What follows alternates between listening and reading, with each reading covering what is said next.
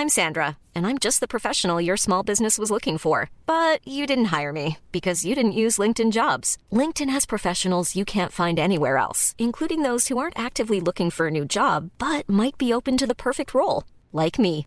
In a given month, over 70% of LinkedIn users don't visit other leading job sites. So if you're not looking on LinkedIn, you'll miss out on great candidates like Sandra. Start hiring professionals like a professional. Post your free job on linkedin.com/people today. Hey, it's Ryan Reynolds, and I'm here with Keith, co-star of my upcoming film, If, only in theaters May 17th. Do you want to tell people the big news?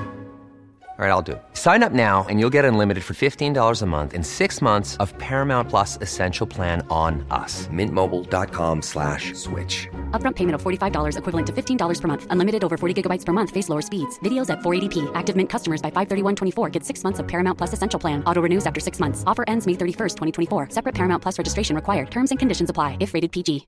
Imagine the softest sheets you've ever felt. Now imagine them getting even softer over time. That's what you'll feel with Boll & Branch's organic cotton sheets. In a recent customer survey, 96% replied that Boll & Branch sheets get softer with every wash. Start getting your best night's sleep in these sheets that get softer and softer for years to come. Try their sheets with a 30-night guarantee. Plus, get 15% off your first order at bollandbranch.com. Code BUTTERY. Exclusions apply. See site for details.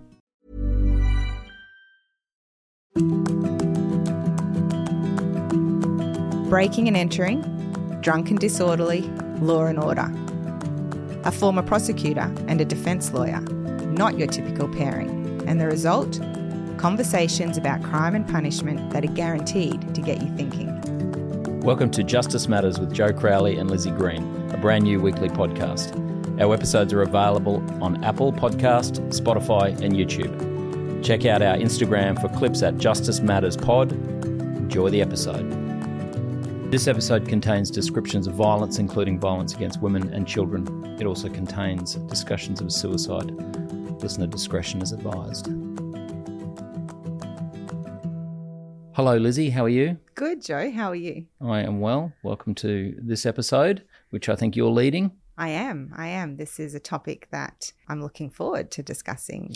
Well, it's certainly a topic that's been a lot in the media, and in that sense, I think a lot people are talking about it a lot. Yes, with good reason. I've called this one generally an episode about violence against women. Yep. But I could easily have called it male killers or killers of women and children, because that's the focus of what we're going to talk about today. Mm-hmm.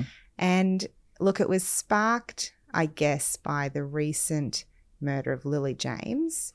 So not all of our listeners might be familiar with that case. So I'll give a little bit of background. Yep. On October 25 this year, Lily James, she was 21 at the time. She was the victim of a brutal murder. She was found dead in the gym bathroom of the school that she was a water polo coach at, St Andrew's Cathedral School in Sydney, and she was found shortly after midnight. Her killer had called the police to alert them to the murder, and officers described the scene of that murder as confronting, to say the least. It's been described as horrific, horrendous, brutal, all of those things. And Lily's killer then committed suicide. So he calls the police, reports the body in the toilets, and then is later found dead. Yes, he had jumped off the cliffs. The Gap, it was, in Sydney? Yeah. He'd also sent a text message to Lily's dad, I'm pretty sure, before he killed himself as well. So word got out quite quickly that Lily had been killed, and she was found quite quickly. In fact, she was found, and then there was a hunt for the killer, and it was only a day or so later that his body was found. Do you know what the text message to the father said? Something about going to the school, or that she was at the school, right? I think. Okay. Yeah, because Lily and her killer, and his name is Paul Thyssen, I don't know if I'm pronouncing that correctly, but they had dated very briefly. He also worked at St Andrews. For a matter of weeks, they dated, and then she had broken up with him, or they had not continued to see each other. He had knowledge of her family to an extent, and they worked together. So, And how old was he? That is a good question. He was 25, I think. What do I want to say about this? Let me give you some more background. So her murder, which I would say was a completely senseless murder, sparked a massive reaction in the press and in the community. So just for an example, I did a Google search of her name and 27,000 results came up. Wow, okay. Yeah. As a result of her murder, domestic violence against women has again been the focus of the media, although I feel like it's raised every week because there are women killed every week. And so what I wanted to talk about is an aspect of what has unfolded because of Lily James's murder, which is what's known colloquially as the good bloke narrative. There's this seeming persistence of the media and people generally to, on occasion, try and minimise the actions of murderers when they don't fit the, perceived image or the preferred image of who is an abuser or who is a killer. All right. Well, I mean, I've got a pretty good idea of what the good bloke narrative is, but can you just step it out for me? Yes. So it's a societal perception, and I think it can be very detrimental. But when discussing violence against women, it refers to the idea that some men who might otherwise be considered decent, kind, or good blokes in many aspects of their lives can still perpetrate or exercise violence against women, but it's an aberration for them that they were an otherwise good bloke, that in other respects they were a role model, they were so kind, they were charismatic, whatever it might be. Sure. And so it has contributed, I think, to a really complex set of issues surrounding attitudes, behaviours and norms when it comes to discussions of killers like Paul Thyssen, like Rowan Baxter, who I'll talk about soon, but killed Hannah Clark and his 3 children. Well, sorry, can I just jump in? So you said before this good bloke narrative doesn't, is problematic because, it's used when people don't fit the usual, what people usually think an abuser is like. What do people usually think an abuser is like?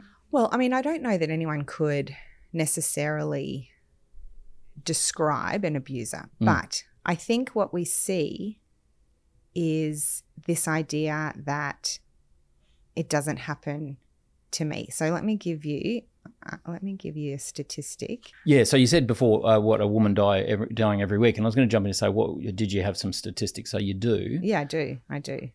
So Lily was the 53rd woman to be killed via violence this year in Australia. There is a group who are called Counting Dead Women Australia. They're researchers. Yes. Sorry, I'm assuming that's 53rd woman, intimate partner homicide, not died in car crashes or... Because of violence. But presumably it's intimate partner violence. I think the majority of them are, but this group, Destroy the Joint, are tracking all violent deaths against women. So yes, the majority of them are intimate partner violence or domestic violence related. Yes. But I couldn't say with certainty that all 53 were. No. But the majority are. At least 3,600 women are admitted to hospital in a year because of an assault. We had research that shows 5,000 calls related to domestic or family violence are made to the police each week. 1 in 6 women have experienced physical and or sexual violence perpetrated by a man since the age of 15, and 1 in 4 women have experienced emotional abuse by a current or previous partner since the age of 15. These are the facts. These are the statistics. And so I would say that all of us would be able to say at least one person they know of who has been subject to abuse by a partner. We know that. We know someone who's been sexually assaulted, physically assaulted, or the victim of domestic violence.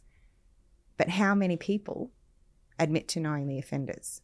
Because there are a lot of offenders out there if we look at these statistics, but no one's saying, oh yeah, that was my brother or that was my partner or that's a friend I know. Okay, but where does that take you? So Paul Thyson's family stick up their hand and go, yeah, that was our son, brother. So how does that help? Let me tell you. Yeah. So there was a survey done, the latest National Community Attitude Survey on Violence Against Women, and it was conducted by Australia's National Research Organisation for Women's Safety, which is known colloquially as ANROS. Mm-hmm. And this was released in March of this year. Mm-hmm. So 91% of Australians believe that domestic and family violence is a major problem. Okay. Great, it is. But only 47%, so less than half of those surveyed, believe it to be a problem in their town or their community or their suburb. Mm-hmm. So people realise it's a problem, but they think it's a problem happening somewhere else to someone else. And this idea that we can't acknowledge, or people don't want to acknowledge, that your neighbour, your friend, the guy who's just been identified as a killer is a monster or is... I really take issue with that word, is a monster. No, but that's the problem. People don't want to acknowledge that. Like they try and it's... So this was triggered for me by the open letter, or the letter that was released by the ex-principal of St Andrews, who had known Paul Thyson when he was a student there. Yes. And in his letter, he was expressing condolences for Lily's family, which was, a lot of the appropriate content was in that letter. But he also said in his letter, he described Thyson as a fine student, a prefect and a role model. And he specifically said he was not a monster, rather he committed a monstrous act. And that is a really damaging perspective to take, because we're talking about Paul Thyson because he made a calculated decision to murder Lily and then take his own life. So what does it matter if he was a role model in school? What does it matter if he was a prefect? None of that should be relevant to a discussion to what? Of him as a killer. Like, it sets up this idea that, it was a brain snap, or he snapped, or he would never normally have done this. Who cares what he would normally have done? He did it. Well, okay, let me just jump in. Yes. You having been a prosecutor, you are aware that that's a common submission to make in a sentencing hearing. So not by prosecution. No, obviously not by prosecution, but you've heard it. I'm defence counsel, so I've made that submission 100 times more. That whatever the behaviour that they're being punished for is out of character. And that is something that the court takes into account, that this person is not somebody who is, as a general rule, doing this kind of stuff. And, previous good character is something the court's taken into account. I presume you agree they should take it into account. Well, if you've got no criminal history and you commit an offence, obviously it should be taken into account. What if you're a sex offender and the reason you have no criminal history is because of the very secretive nature of your conduct? And so being, a community leader or someone who's done good in other parts of your life, why should that count for anything if you've been abusing children in secret? Okay, well, the court. Well, I mean, we're getting a bit off topic here. The court has to act on the information before it. If the prosecution want to put that information in, that the person, although having never been charged, isn't of good character, I'm sure they would. But you accept it's a common submission and appropriate. It's in the legislation that the court should take into account that a person is of previous good character. Yes. Okay, so but why? I mean, I think just as a matter of law, that's appropriate. And I think people in the community generally understand that. Now, this principle, I don't know anything about it, but I'm going to just take a couple of stabs in the dark about, educated guesses, let's say. So he writes a condolence letter, open letter. Now, he has to say he doesn't have to. He chooses to say something about Paul Thyson. He can only honestly write about his own interactions with Paul Thyson. Now, if he doesn't say anything about the guy who he was the principal of and presumably taught and interacted with when he was a prefect, I mean, that's a bit odd in itself. Why? Why should it matter? Like, honestly, if someone has chosen to kill in this horrific, brutal manner, has enough presence of mind to dispose of the weapon, to make texts and phone calls, and then take his own life, why does it matter? if he did anything good before. Like, well, I mean, it depends it's what not exactly. relevant. Well, I think it is absolutely relevant, and I'll explain why. Because as soon as you paint him like a monster, you say, "Oh, the statistics show nobody really, or less than 50% of people believe it's happening in their community." Because my point is exactly this: the people who often commit these kind of offences, they're not monsters. These events are aberrations, and so to understand that really this is a problem that could happen in your neighbourhood, in your street, people you know who you wouldn't expect. That's, I think, the real issue. The idea that they're monsters and you'd pick them. That's why people go, oh, they're not in my community. No, I don't want them to be called monsters. I want an acknowledgement that killers and abusers are just ordinary men. Yeah, I totally agree with that. But my point is, I think the way that you're saying, well, why say anything good about him? You've got to paint him as an ordinary person. You've got to explain both the good and the bad of his life so that society can understand that people like that, ordinary people, can commit these kind of offences. But you can achieve the same thing by saying Paul Thyssen had no criminal history. He had no previous offending, but he made this decision. He was an ordinary person. You don't have to go and give him any kind of adulation for being a school prefect or being a role model or turning up every day to his job and doing a good job. That isn't actually relevant. What's relevant is these are people who live and work next to you. They are ordinary people and they are killers. Well, look, I don't know what the headmaster's point was, but I mean, in the sense that he was giving a description of the Paul Thyssen he knew, I mean, I don't think that it's out of, to say the guy was a prefect. But I mean, I think in some senses that helped. They're ordinary people, but they may well be high achieving people. He sounds like, for a 25-year-old, he was doing reasonably well on the scale of success. He had obviously was somebody who had the respect of his peers at school, or the teachers. I don't know how they chose prefects or whatever school he went to, but he was a prefect. But I think that's important to understand. Well, maybe if he was being sentenced in a court for the crime that he'd committed, a judge could have a look at that. But when we put it out there in the media, it's sort of like saying, oh, I know he committed this horrendous murder, but he was actually a really good guy. He's not. Well, and that's the bottom when you line. say he's not a good guy, he obviously committed just an absolutely horrendous murder, absolutely. And that's an aspect of his personality. But I think to say that's the totality of his personality I don't think that helps the debate at all. I think that to understand, as Hannah Arendt put it, the banality of evil. I do want to unpack the whole banality of evil thing, because I think it's important. And what I object to about the people saying, oh, the good bloke effect, it's terrible, I think they're falling into exactly the trap that Hannah Arendt identified when she published her book, The Banality of Evil, back in the 50s. She watches the trial of Adolf Eichmann, the ultimate, Nazi bureaucrat, who was the bureaucrat who organised the final solution and the death camps and the killings of the Jews and the Polish and the Ronin. But he was just a bureaucrat. He was just a pencil pusher. He was a stamp licker. And she sits in the trial looking at him there, and she is struck by the fact of how ordinary he is. And that realization is what she then writes about. Evil is not something. These people aren't monsters. They are ordinary people who commit terrible acts. And I absolutely agree with that. But let me just tell you where we go wrong. Yep. Okay. So these are some other headlines. And I should note at this point that all of these killers then committed suicide. So none of these people have come to court or been charged because they're dead as well. Yes. But this is how things are reported. So in 2020, when Rowan Baxter set his 3 children and his ex-wife on fire in their car, and they all died a horrific death, and he then stabbed himself. Yep. There was a headline that said, ex-NRL star Rowan Baxter dies alongside 3 kids in Brisbane car fire tragedy. There was never a second's doubt as to whether he was the perpetrator. There were witnesses who saw the entire thing. It was undeniable that he had set them on fire and then killed himself. So what narrative do you think that is perpetrating? It is not putting the responsibility on this man. Mm-hmm. Okay.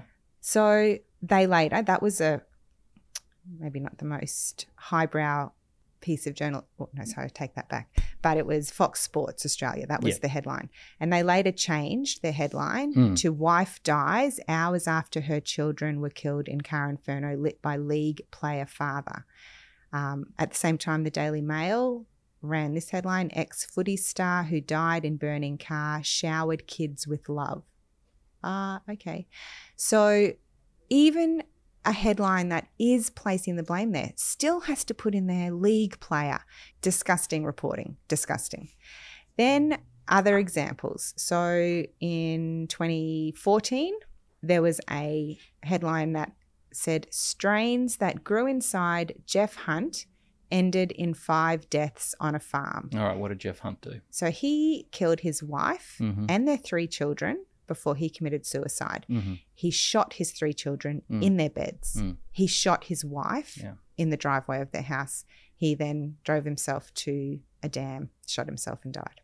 He was described as a quiet grain farmer who had suffered considerable pressure and tension, and police believe that he had snapped. Now, that may very well be the case, but again, that is somehow trying to provide some kind of excuse for his decision to take 4 lives before killing himself. I think it's trying to provide an explanation, not an excuse. I mean, if they just shot his 3 kids in their beds and his wife in the driveway, and a grain farmer, full stop, the reader's just left with what is going on? Is there something in the water? I think they had, explain he's under a lot of pressure. They say he snapped. Joe, being under pressure. I didn't say it was a justification. I said it's an explanation. But the explanation is so he couldn't cope himself and he chose to kill his entire family. Like, it doesn't matter if he was an otherwise good guy, because that decision, that choice, that conduct rules out what's come before. You cannot try and say, but apart from killing his entire family, he was a good guy. Well, apparently he was. I don't know. You didn't give me any, context on that one, but I think that is absolutely relevant to know, what it is about these people's lives that is.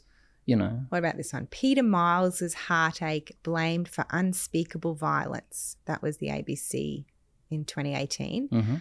Miles shot his wife, his adult daughter, and his 4 grandchildren who were aged 13, 12, 10, and 8, and then he killed himself. They'd suffered the loss of a son, I'm pretty sure, and he had not recovered from that. And he decided he couldn't go on and took his entire extended family with him. There's the suggestion there that his heartache, we can understand why he would do it. No, we've got to stop trying to find an explanation. Wrong. I think we absolutely need to find an explanation. You're not going to be able to solve things unless you find some kind of level of explanation about it. But how could we have solved that? If this guy just, what... I don't know, because I don't know all the facts of the case. But I think the point is, isn't it, that these things are really hard to predict. They're hard to solve because these people do snap. They do things that are otherwise abnormal, and there is nothing in their previous life that would indicate that that's what's going to happen. It seems to me you're expecting everyone to be like Jeffrey Dahmer, who, grows up having this history of torturing, animals and, pulling the wings off flies or something. And so everyone goes, oh, yeah, no surprises he ended up killing people and being a cannibal. I mean, it's easy. Well, it wasn't easy to see Jeffrey Dahmer, as it turns out, because he managed to kill multiple people. But, I mean, if people are violent and committing a lot of offences, they get picked up in the system. I was, when I'd seen your show notes for this, I was thinking about the kind of people I've represented for very violent crimes, including murderers. And I thought, what kind of people are they? And as a general proposition, they strike you as ordinary people. If you didn't know that they had been convicted of murder, they strike you as utterly ordinary people. There's only, I reckon, 2 occasions in 20 years defending people where I have had violent people who've committed violent crimes who were when you sit down and deal with them, you realise that they're not right in the head. But they had, a violent history as long as their arm, dating back to when they were kids. So those kind of people are easy to pick. But they are, in my experience, the rarity. Most people who commit violent crimes, It is what's called situational violence, particularly intimate partner violence, situational violence. So the violence occurs within a particular situation, and outside of that situation, the people aren't violent. But my question is, what is it saying about the value of the victims to say, yeah, look, took their life, brutal murder, killed his grandchildren, but, he was a good bloke. Like, Hey, I'm Ryan Reynolds. Recently, I asked Mint Mobile's legal team if big wireless companies are allowed to raise prices due to inflation. They said yes. And then when I asked if raising prices technically violates those onerous 2-year contracts, they said, "What the f*** are you talking about, you insane Hollywood ass?" So to recap, we're cutting the price of Mint Unlimited from $30 a month to just $15 a month. Give it a try at mintmobile.com/switch. $45 up front for 3 months plus taxes and fees. Promo rate for new customers for limited time. Unlimited more than 40 gigabytes per month. Slows full terms at mintmobile.com. If you thought the only way to get a more defined jawline with natural-looking results was through surgery, think again. Juvederm Volux XC is a non-surgical injectable gel filler that improves moderate to severe loss of jawline definition and can help you achieve natural-looking results with little downtime. Even better, this improved definition lasts up to 1 year with optimal treatment. No maintenance required. Improve jawline definition for a smooth, sculpted look with Juvederm Volux XC. For important safety information and to find a licensed specialist, visit Juvederm.com. That's JUVEDERM.com. Not for people with severe allergic reactions, allergies to lidocaine, or the proteins used in Juvederm. Common side effects include injection site redness, swelling, pain, tenderness, firmness, lumps, bumps, bruising, discoloration, or itching. There's a risk of unintentional injection into a blood vessel, which can cause vision abnormalities, blindness, stroke, temporary scabs, or scarring. Talk to a licensed specialist to find out if it's right for you.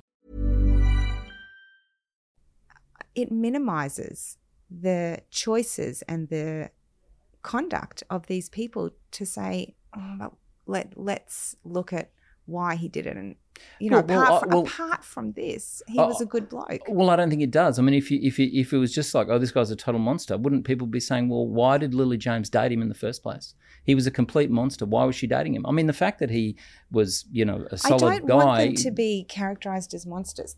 I want people to understand they're ordinary people, but ordinary is different to a good bloke. Ordinary means any person could commit these crimes, and ordinary people do commit these crimes. But I can't understand the need to try and say, but apart from this, look at all of the good they did, because every person does good in their life. There's always something you can point to that has been good, but that actually isn't relevant when discussing crimes like this, because... So, when you say it's not relevant, these people are dead. They are never put on trial. So there's never any sentencing hearing where the kinds of issues we're discussing would be judged in a legal sense. In some senses, they're being judged in the court of public opinion. And in that sense, I would say, well, having their side of the story put, if it's a sentence in the court of public opinion, is very sensible. But where else do we go with it? The only other place we could go is working out how we can reduce this kind of violence against women occurring. And to do that, you need a proper understanding, which is an understanding, I think, of these people. And, if they are people who are otherwise upstanding members of the community, that is a very, very relevant factor. If we're just looking at Jeffrey Dahmer, who's, torturing animals, they're easy to find. People who are upstanding members of the community, not so easy to find. I think for me, I see a link between this good bloke narrative that I refer to and the idea of, and I'm scared to say this to you. Go on, fire away. Toxic masculinity. Yeah. Okay. I was wondering when that was going to come up. Yes, okay, fire away. So toxic masculinity, to be clear, refers to harmful expectations or behaviours that society attributes to men, and includes beliefs that men should always appear strong, suppress emotions, dominate others, and avoid anything considered feminine. This harmful notion, which is a researched idea, can lead to aggression, suppression of feelings, and the reinforcement of negative stereotypes about masculinity. So in the aftermath of Lily's death, discussions about the impact specifically of private boys' schools on the and the culture of toxic masculinity was raised again in the spotlight to see if this idea of toxic masculinity is playing into the creation of good blokes who then go on to kill. You know, like... Well, sorry, when you say, I mean, nobody's creating good blokes who then go on to kill. They are good blokes who happen to, under a particular set of circumstances. But this perception that how they're raised, how they develop in terms of attitudes and beliefs and entitlement, I think. Well, is it all connected? Does it all flow through? And is it why we now have killers who are described by people as role models or, you know, good people who have snapped, you know? So is that directed specifically at all boys private schools? Well, not all boys private schools, no. Sorry, I mean private school boys, not every private school. Well, I wasn't exactly following where all that was going. So I'll announce my bias straight up. I went to an all boys private school and I had a great time. Was there bullying at school? Absolutely. Was there, you know, some of those characteristics that you described amounting to toxic masculinity at the school? Absolutely. I think if you get any group of boys, males together, that you are going to get some of that, but you're not going to get it from all of them. And is it going to become a sort of the dominant sort of culture within the school? Well, I mean, statistically, I suppose it's possible. My experience is no. Okay. And I think that there is huge variations when it comes to all boys schools. And I also went to a single sex school. I was at an all girls school and I loved it. And I believed wholeheartedly in the value of single-sex education. I didn't really have that option for my kids, so I now also see the value in co-educational education.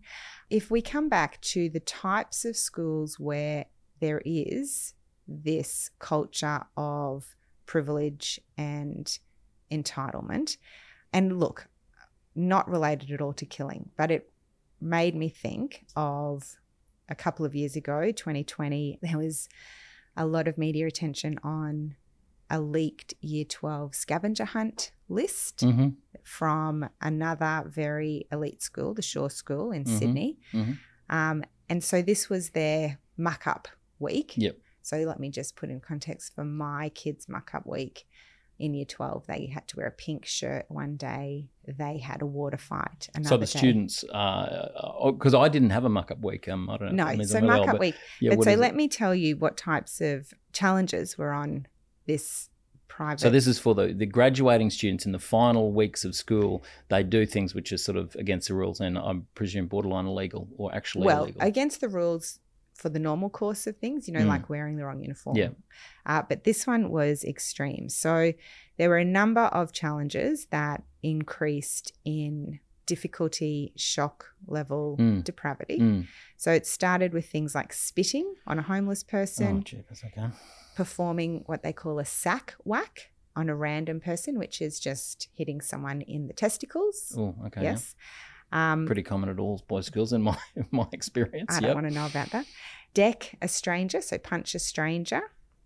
And then it progressed to things involving women. So kiss a girl under the age of 15. Kissing's fine, but let's just remember these are seniors. Kissing? Yeah, it's an indecent assault. Well, if it's without consent. Okay. No, you can consent between the age of 12 and, okay. Yeah. All right. They're saying kiss someone underage, and these are 17, 18-year-olds. Yep. Kiss an Asian chick was one of the challenges. Have sex with a woman who weighs over 80 kilos or is aged over 40 or is deemed a 3 out of 10 or lower.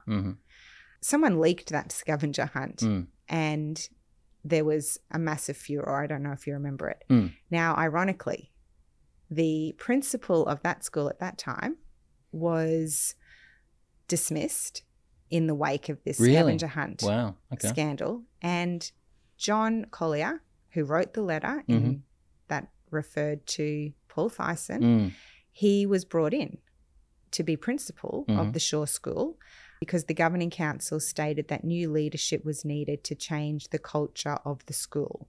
I don't know, maybe a woman would have been a better choice. Not one single Year 12 boy at that time was expelled or Well, dealt with. sorry. Let me say, firstly, obviously that list is appalling and a lot of things on it are illegal. I mean, without more information, you can't say it's terrible that no Year 12 boy was expelled or disciplined. I mean, you don't, for example, they mightn't have ever found who the author was. And so after the discovery of that scavenger hunt, there were threats to expel any student who participated. Mm-hmm. That then headmaster said his school unequivocally condemns the activities detailed in the proposed scavenger hunt, but actually no action at all was taken in relation to the creation of the list itself. And that principal... So what do you mean? You mean they didn't investigate to try and find out who wrote it? No. Okay. It's a bit odd, I think, but all right. And the principal went on to say the document appears to be the work of a small number of boys who are not representative of our wider Year 12 group. Okay. Well, so deniability was just these rogue students. Well, sorry, what if that's that's the case? That it's really just it's just a couple of bad apples. Well, it wasn't a... How do you know? I mean, the principal, who presumably knows more than we do. Because it was shared on there was a private Instagram page.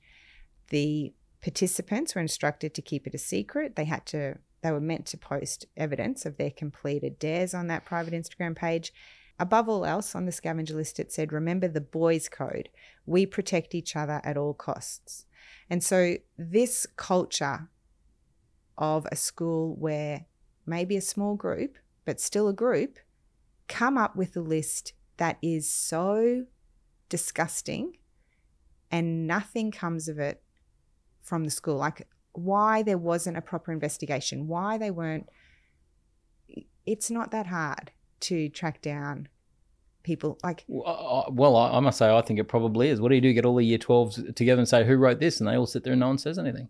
But what do you why? do then? Why are they all sitting there? Why are they not... Well, there could be 100 reasons why, but, Because they're protecting. Because they don't want to be a snitch. They don't want to be seen... It is a common saying in this country that snitches get stitches. I don't even think that's an Australian saying. I think that's just a general saying.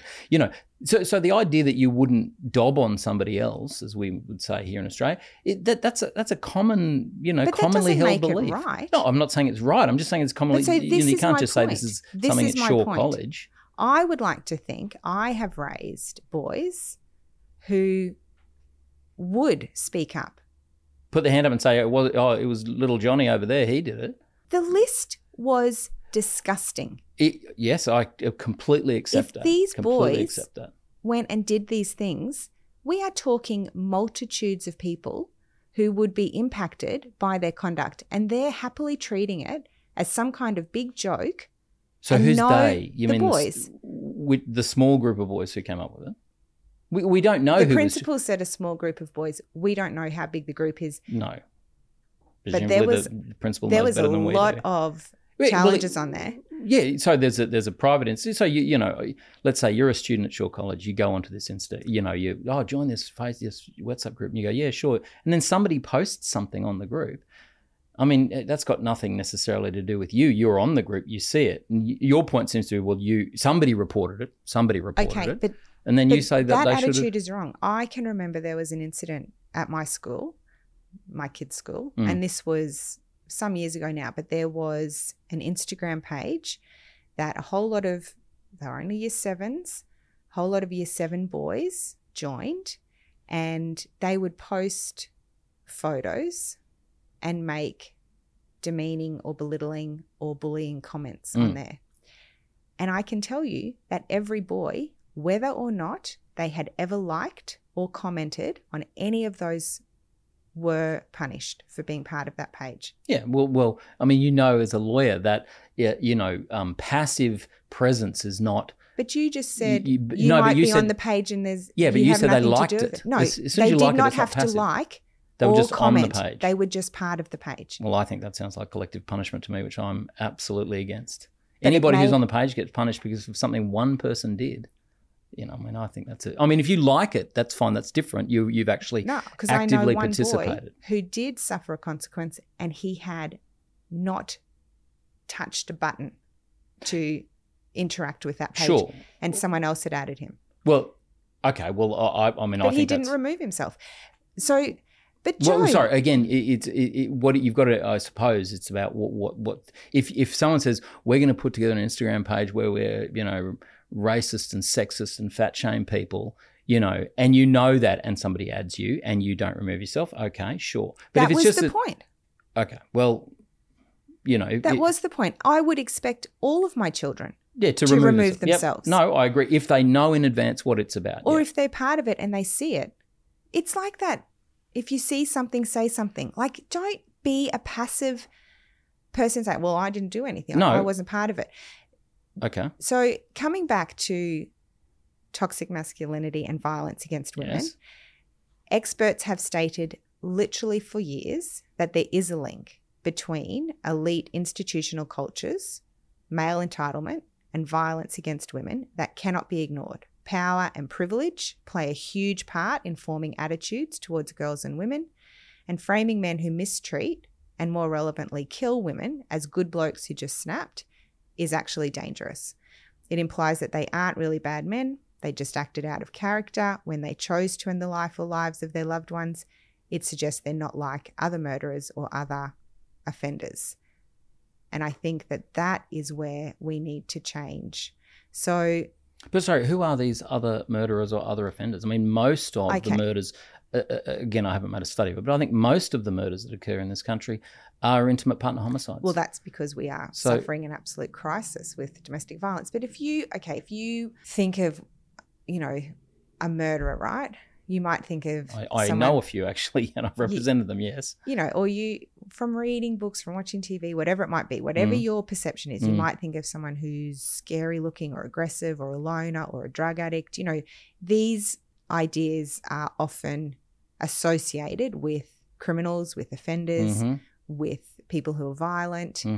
And there are definitely people who fall within those categories who do commit crimes, who do kill, you know, or bikies or whatever it is you might think. You know, you hear about a shooting and it's gang related. You've got a vision in your head of who that is.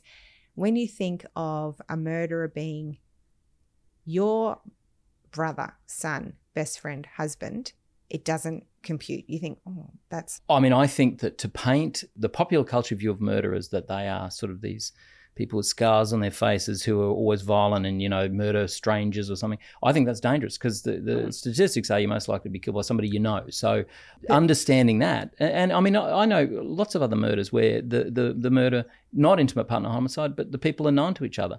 They're at a party, there's a fight, someone stabs someone in a fight. Yep. And they die. And these, I mean, not always, but sometimes they're people who are, you know, unblemished character. They don't have a history of violence. One of the problems that they used to have with murderers is that so often they had no previous history of violence, and I'm talking about New South Wales in the 50s and 60s, is that they had a system where they would classify you into jail depending on your criminal history, and because their criminal history they had none, they ended up having these murderers in these low security, So it didn't go on their offence. Yeah, well, it was this funny way of classifying, which we don't do anymore, but.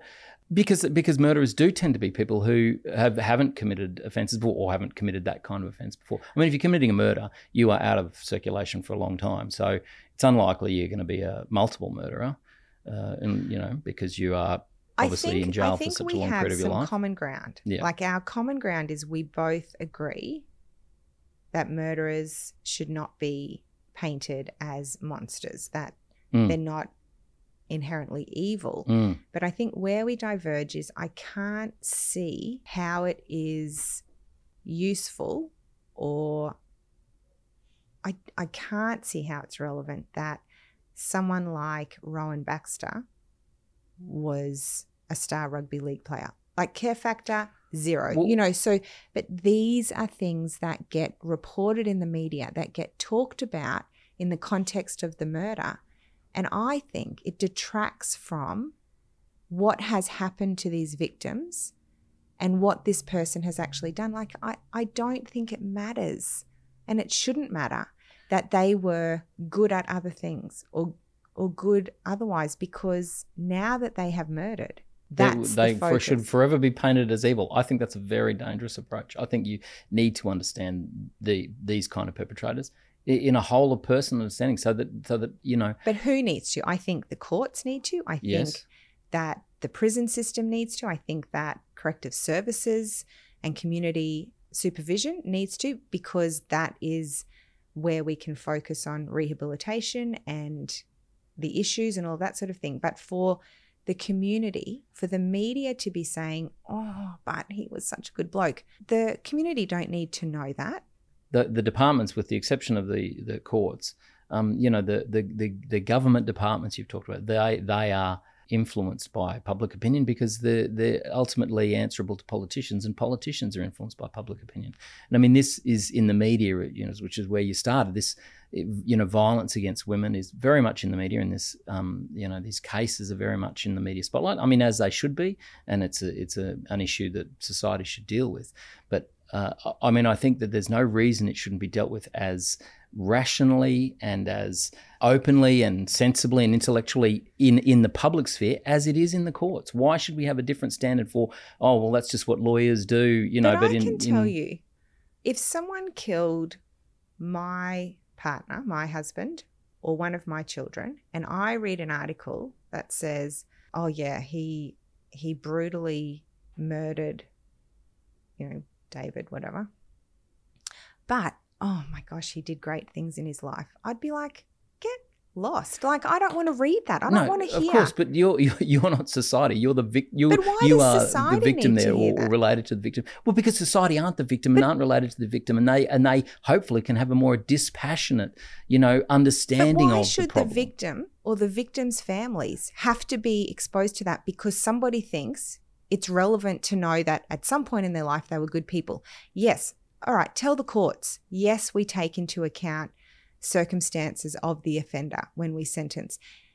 Why are the politicians, why are government departments being influenced about whether or not they were a good bloke in their previous life because of what's reported in the media? Sorry, that should have no impact. I'm not sure that they are, but my point is you say, well, why should we report it in the media like this? Well, the media is the court of public opinion. Public opinion sways politicians. Politicians sway. And that's my problem. And sways. Well, the reporting that you've obviously pointed out, I think is pretty lowbrow reporting. I don't think it's particularly helpful. Okay, so let me see if you think this is any different. So I had a look at some coroner's reports on these cases that I've flagged. Yes. So if we come back to the guy who killed his 3 children and his wife. So this is an official coroner's report into the deaths of Kim, Fletcher, Mia and Phoebe Hunt in 2015. So not that long ago. The findings of the coroner. I conclude that Jeffrey Hunt shot his wife on a pathway leading from the main entrance of the farmhouse to the carport, and that he then shot each of his children as they lay in bed.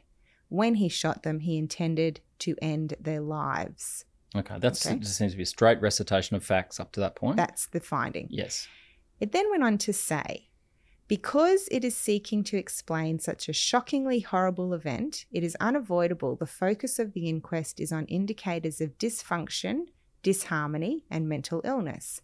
But that should not obscure the fact that both Kim and Jeff had done much in their lives to be proud of and had many very admirable qualities. He was successful in his chosen career, perhaps more importantly, was an engaged and caring parent who undoubtedly loved his children. He was the scion of a prominent local grazing family. He was well liked in the area, charismatic, an excellent sportsman, and a tertiary educated and skillful farmer. He was sociable and hardworking. Okay, how is that?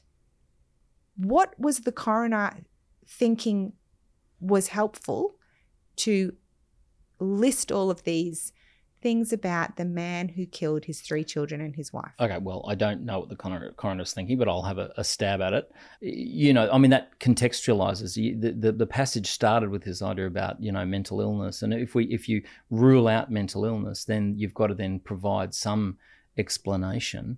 And if there is nothing in his previous life that would explain it, I think that's worth pointing out. I mean, as opposed to just leaving it. But can you not point that out by saying he'd suffered because of X, Y, Z? Why? Why is there this list of things that are building him up to be this good person? I don't know that that's what they're doing. It seems to me they are describing his character prior to him committing this heinous offence as a way to To what? Put into context what's going on. And if that context may well be absolutely strange, confusing, and hard to deal with because there is nothing in his previous behaviour that indicates that this is what he would do. But that's part of the story. That's what society now has to grapple with.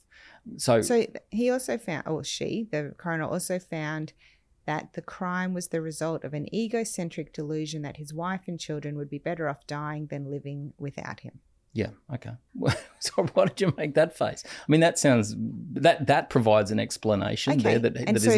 What on earth does all of that descriptive praise have to do with that egocentric decision? Well, the answer is I don't know, but it wasn't a straight recitation of the facts of his life about what he'd done. There was a level of descriptive stuff put in there about his life, but juxtaposing those two things, his otherwise good life, and then this narcissistic sort of incident that causes him to commit this terrible murder. I mean, juxtaposing those two things without any further explanation, I find difficult to do. It's like, well, how did that happen? If he doesn't have a mental illness, what does that mean?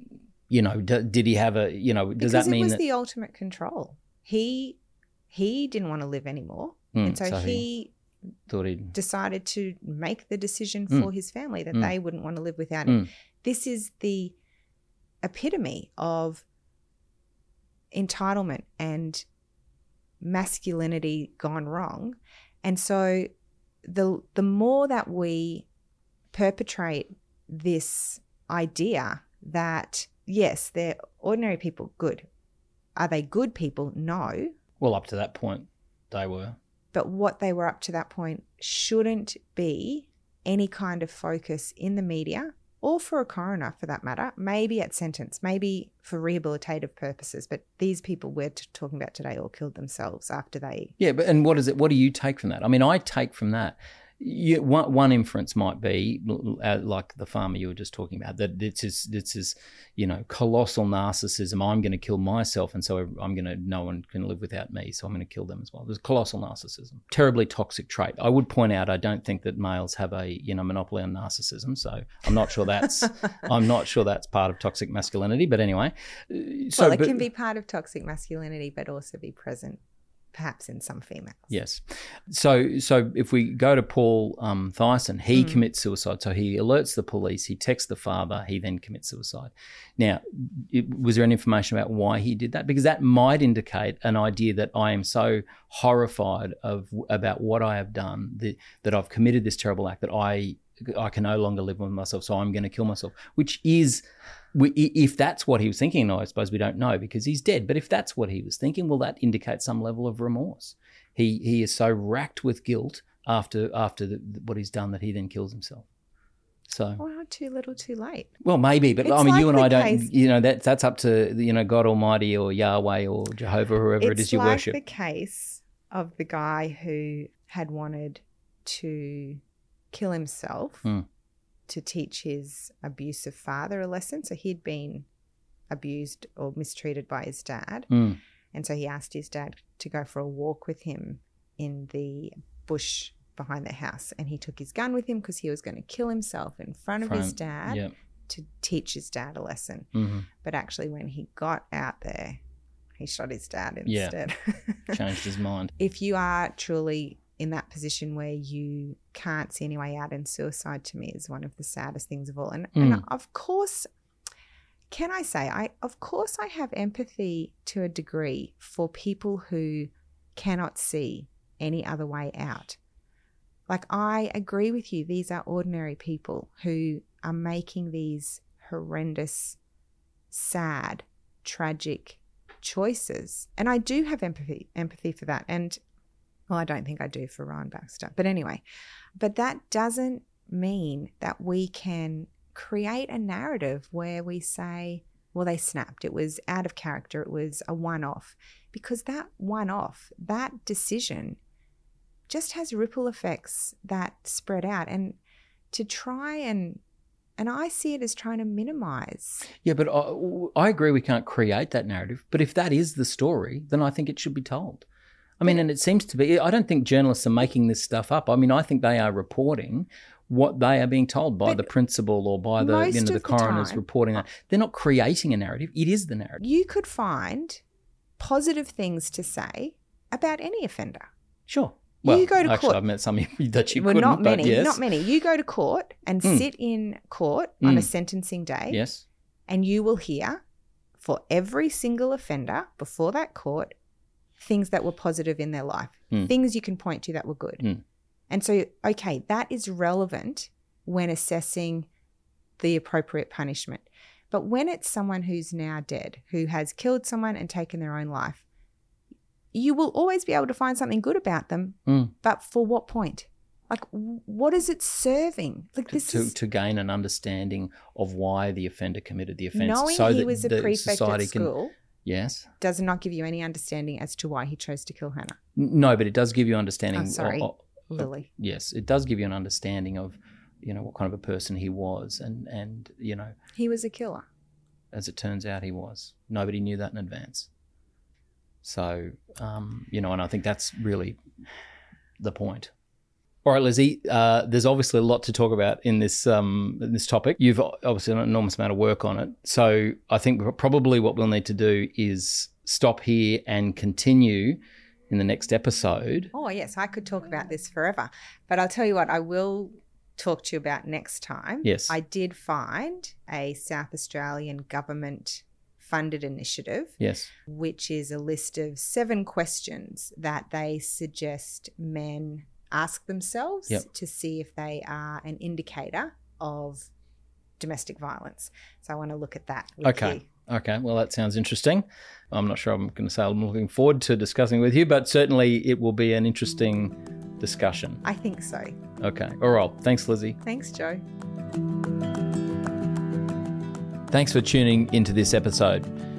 You can find links to the cases that we discussed in the description. You can also find a link to Guardian Criminal Law, and a big shout out to them for making this podcast possible. The majority of criminal cases involve people, normal people, people like you, people like me, who find themselves in an unusual set of circumstances that would not usually occur in their life. My name's Mark Savick and I'm here to assist you with your criminal matter. I look forward to hearing from you and being of assistance to you. If you're interested in clips, you can look at them on Instagram and TikTok. Just search for Justice Matters Pod. See you next episode.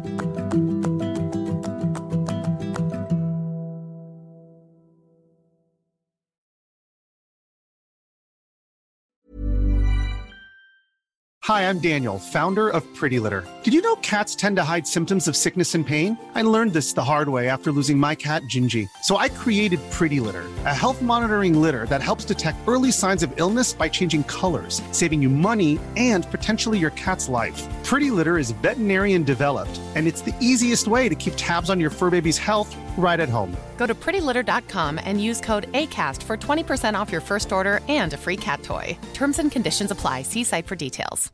Imagine the softest sheets you've ever felt. Now imagine them getting even softer over time. That's what you'll feel with Boll & Branch's organic cotton sheets. In a recent customer survey, 96% replied that Boll & Branch sheets get softer with every wash. Start getting your best night's sleep in these sheets that get softer and softer for years to come. Try their sheets with a 30-night guarantee. Plus, get 15% off your first order at bollandbranch.com. Code BUTTERY. Exclusions apply. See site for details.